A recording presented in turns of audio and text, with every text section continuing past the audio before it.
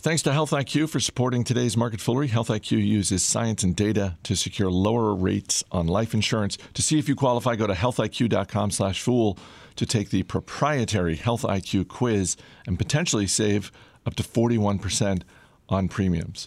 And if Health IQ was the only sponsor, that'd be good enough. But today's episode is also brought to you by Grammarly, a communication tool that helps people improve their writing to be mistake-free, clear, and effective. Start writing confidently by going to Grammarly.com/fool and get 20% off a Grammarly premium account today. It's Thursday, January 23rd. Welcome to Market Foolery. I'm Chris Hill. With me in studio, Mr. Bill Barker. Thanks for being here. Thanks for having me. We got some earnings. Earnings starting to heat up. We've got some airlines. We've got some consumer goods. We're going to start with one of your favorite companies because it's based in your home country of Philadelphia, Comcast. Fourth quarter profits and revenue for Comcast came in higher than expected. And if it was just that, that'd probably be great. But it was mixed in the sense that broadband is growing for Comcast, but cord cutting is also growing. The number of people just cutting the cord on Comcast television service is that's on the rise. Yeah, that's on the rise. And, okay, the stock's off a little bit today, but it's up about 40% over the last year. So some pretty high expectations embedded into, the current operations for the company. And if it had no response to the cord cutting, that would be a bigger problem.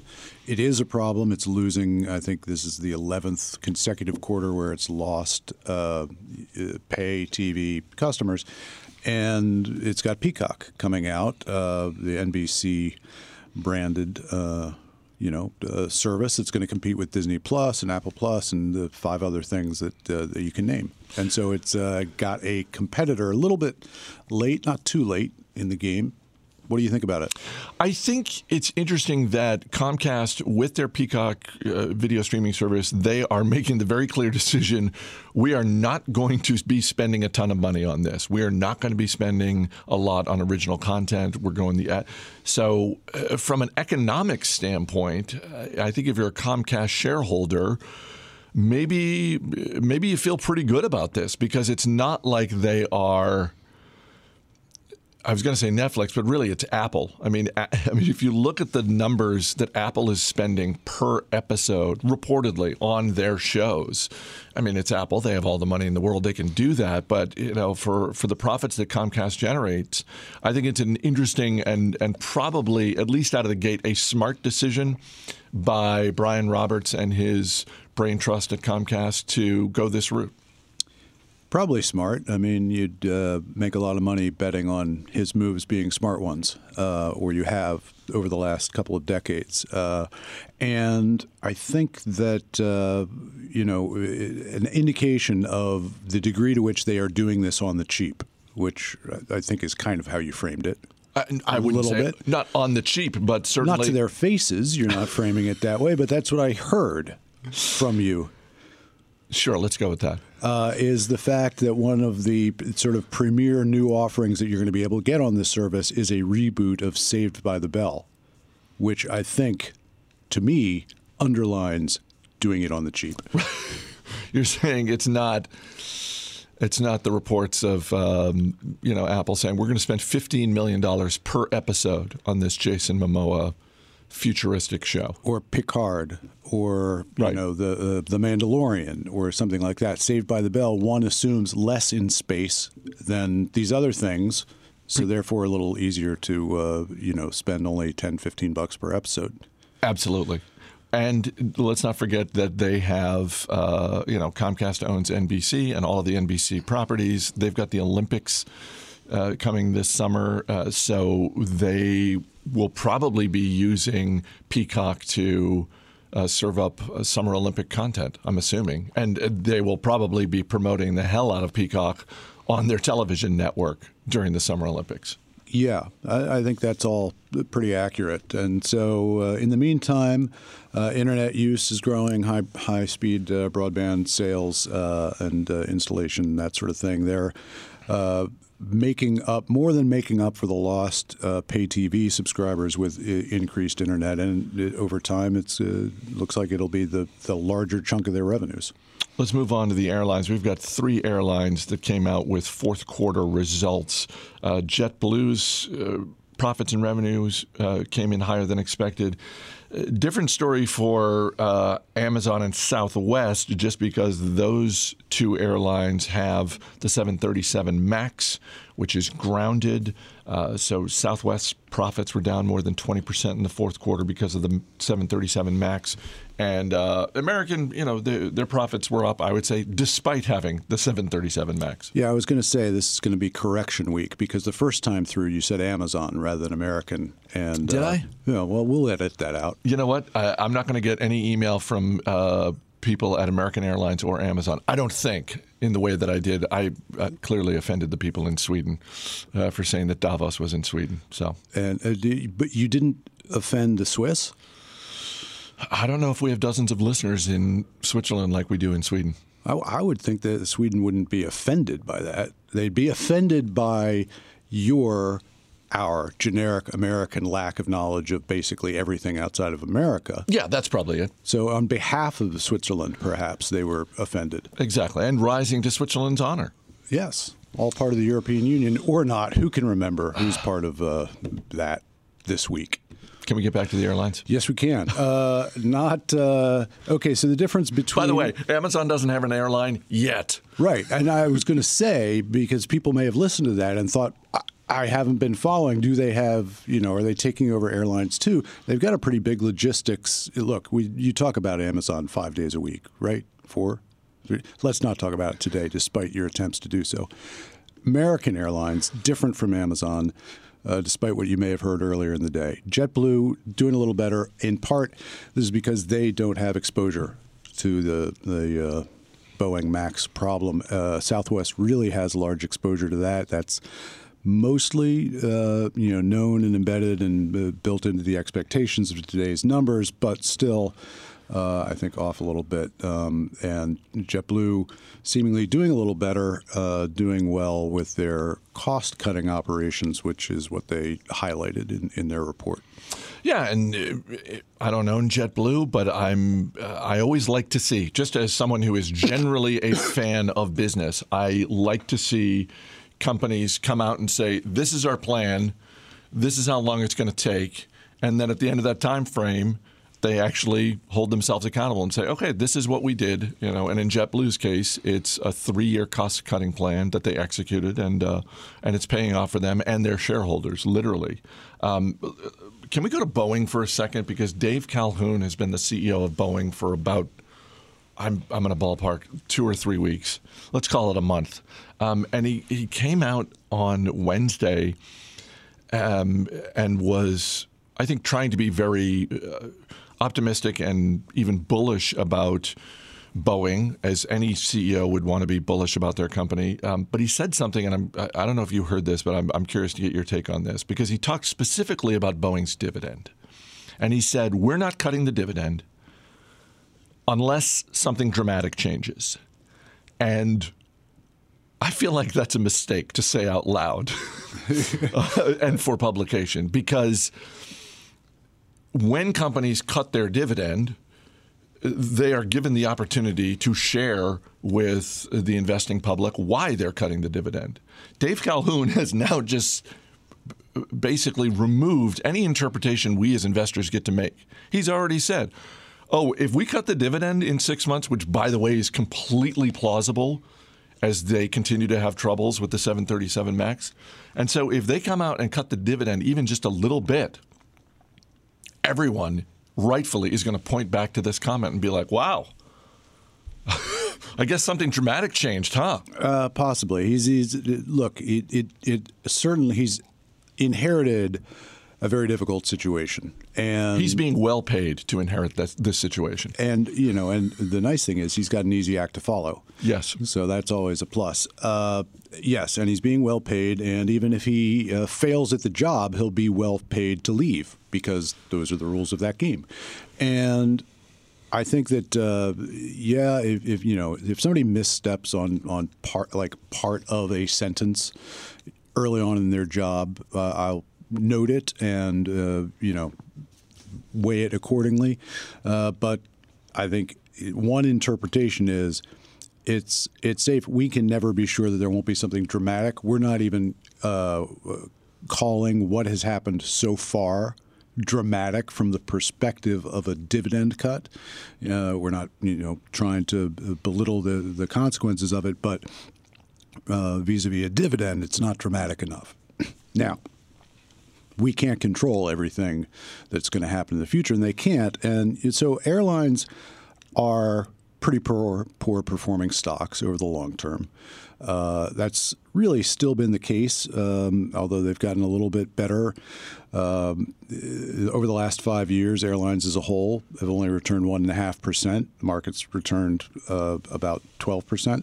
So pretty bad last 3 and 5 years for these things.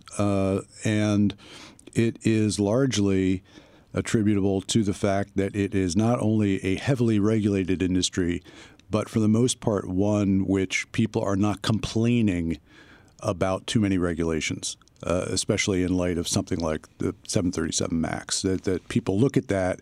And I think today there was a report from the Department of Transportation defending their work and saying, look, we didn't drop the ball here, but we've got 32 recommendations to ourselves about ways to improve this oversight. So, the outcome of this is contrary to much of the rest of this administration's work on regulations, which is to find all of them, hunt them down, and kill them if possible, not to do so in the airline industry. So that inherently affects your profitability, and all three of these stocks are, getting the job done as businesses, but really not keeping up with the rest of the market.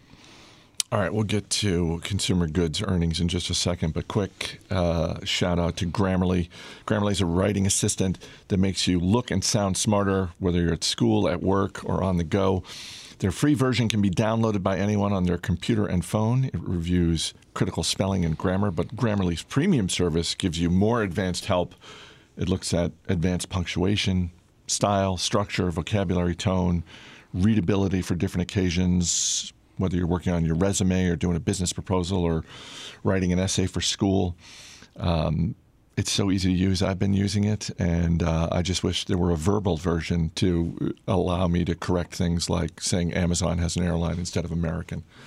But maybe that's maybe that's coming in 2022, somewhere down the line from the good people at Grammarly. When there's like a Chris Hill bot that can just do this show. God, we're all rooting for that. We're all rooting for that.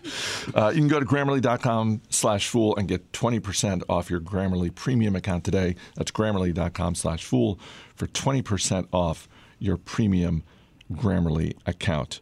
Thanks also to Health IQ. If you're a runner or a cyclist, or you're like Bill Barker, you're into CrossFit, you're one of those type of athletes, or if you're a vegetarian or a vegan, you deserve to be rewarded for your hard work with more affordable life insurance rates.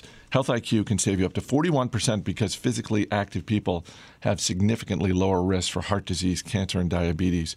But these savings are exclusive to Health IQ. You're not going to find them anywhere else, and you must qualify to get a special rate. So to see if you qualify, that's easy. Just go to healthiq.com/fool, take the proprietary Health IQ quiz, and depending on your score, as well as other related qualifying factors, you can save up to 41% on your life insurance premiums compared to other providers. Again, that's healthiq.com/fool. Procter & Gamble out with second quarter results. Revenue was lower than expected, and Procter & Gamble is obviously a very big consumer goods company with a lot of different business lines. One thing I noted was, and they called this out, the global birth rate, which is slowing down. And when you're in the business of selling diapers, then you're just going to sell fewer diapers when the global birth rate, particularly in places like the United States and China, starts to slow down. Yeah, and I hadn't been following China's birth rate, but that's been a problem. I had thought that was already kept artificially low, but apparently it's trailing even more. So being the size market that it is for Procter & Gamble and the competitors, Kimberly-Clark as well, I think talked about mid-single digits off on diaper use. And I think that they're also, of course, susceptible to increased and improved generics or white label. Do you think a little bit of the drop that we're seeing in Procter & Gamble stock today has to do with the fact that over the past year, this stock's up 30%? Yes. That's kind of a crazy good year for a stock like Procter & Gamble. Yeah, I've got it up 42% over the last 1 year. So last year is it was already up a little bit this year, but 42% year.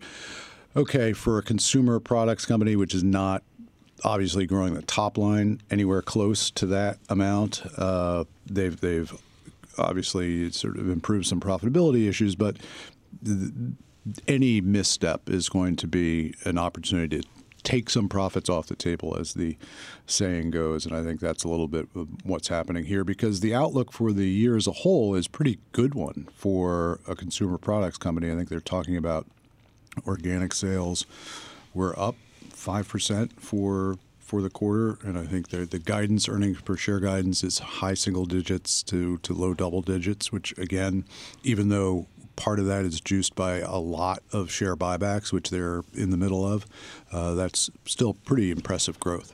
Do you think there's any chance Warren Buffett and Charlie Munger are looking at the results from Procter & Gamble, particularly over the past year, and saying, hey, that Kraft Heinz acquisition, that's still not looking good, and they don't get to use the excuse that, well, it's a bad time for consumer products companies because P&G's getting it done. Yeah, they are getting it done. I imagine they have looked over their work for Kraft Heinz many times and thought, what have we done? What have we done, and how can we never do it again? We know the mistakes we made, and we wish we hadn't made them, but we did. Thank goodness we've got a lot of things we've done over the years that were not mistakes to make up for that one, because it's a pretty big one. So you were pointing out before we started the show that a part of the Kraft Heinz empire of products, you look at the brand portfolio within Kraft Heinz, you've got Planters nuts, and within that you've got Mr. Peanut. And in the news. Mr. Peanut very much in the news because Mr. Peanut apparently is going to die on Super Bowl Sunday. There's an ad campaign that the Planters marketing folks have are going to be rolling out, where apparently Mr. Peanut is going to die before the game, and then sometime during the third quarter they're going to have a commercial featuring his funeral. And I was already planning on watching the Super Bowl, but I'm after initially being annoyed that Mr. Peanut was trending on Twitter over the last 24 hours, the more I read about this, the more I thought, okay, yeah, I'm interested to see how this plays out. I'm already a customer. I already think it's a fine product. I spend money on those peanuts. Yeah. And here's my question. Has Mr. Peanut already died? Because they've released the commercial where he dies. Well, but only to the internet, right? So is it the fact that is he like Schrodinger's cat, both dead and not dead yet, depending on whether you've seen it? But depending on whether you've observed the commercial, is he still alive? I'm getting metaphysical here. You weren't expecting me to take it in that direction. I really wasn't. I think this is just... Were you expecting me to address this from a business perspective? No, I was just going to say, I think we've all come to expect at this point, when it comes to Super Bowl commercials, that this is, in the age of YouTube, this is how it goes. It's no longer enough for companies to say, yeah, we've got a Super Bowl ad, and we're really excited about it, and you'll have to tune in to watch it. They have to tease it out. They have to often release it ahead of time on YouTube so that then during the game you can be like, oh, there's that commercial I watched 3 days ago on YouTube. Everybody come in. Yeah. Watch the thing now on the set that we could watch on YouTube as well. Yeah, and can for as long as we want. Can you? I mean, I know it doesn't look like a professional show, but can you turn your phone off at least and pretend it's a professional show? I'm trying to.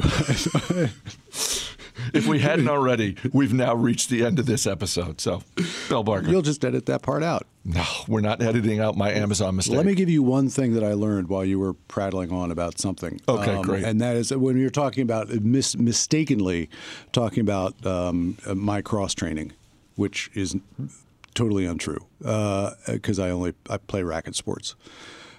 Yeah, but I mean, all kidding aside, and for anyone still listening, this is the truth. You compete at a national level in your racket sport. International level, yes. So, I mean, you got to be in some kind of shape. If you're in Chicago, come by. I'll be at the U.S. Open in a couple of weeks. But so I was looking at apropos of this show, and I know that when people hear the word apropos here, they assume that it's not going to be relevant, and yet here I go. Brian Roberts, a great squash player, played the Maccabea games a couple of times, the CEO of Comcast, and in looking up, he is in the Philadelphia Jewish Sports Hall of Fame. Is which he? I did not know. I did not know there was a Philadelphia Jewish Sports Hall of Fame to start with, but I'm now going to spend a little time investigating. So wait, he's a squash player? Yes, he was. I believe he was a squash player at Penn, and still plays. Aren't you and Brian Roberts roughly the same? Is he a little bit older? I'm just wondering if in your time at Yale you may have competed. No. He's a little bit older than me. Okay, he's solidly older than you. He's Sports Hall of Fame, though. That's great. Yeah. Well, there's no more appropriate way to end this episode than petering out with some random sports tidbit. We could talk about peanuts again if you think that's better. No, that would just be punishing people. Thanks for being here. Thank you. As always, people on the program may have interest in the stocks they talk about, and the Motley Fool may have formal recommendations for or against. So don't buy or sell stocks based solely on what you hear. That's going to do it for this edition of Market Foolery. The show is mixed by Dan Boyd. I'm Chris Hill. Thanks for listening. We'll see you next week.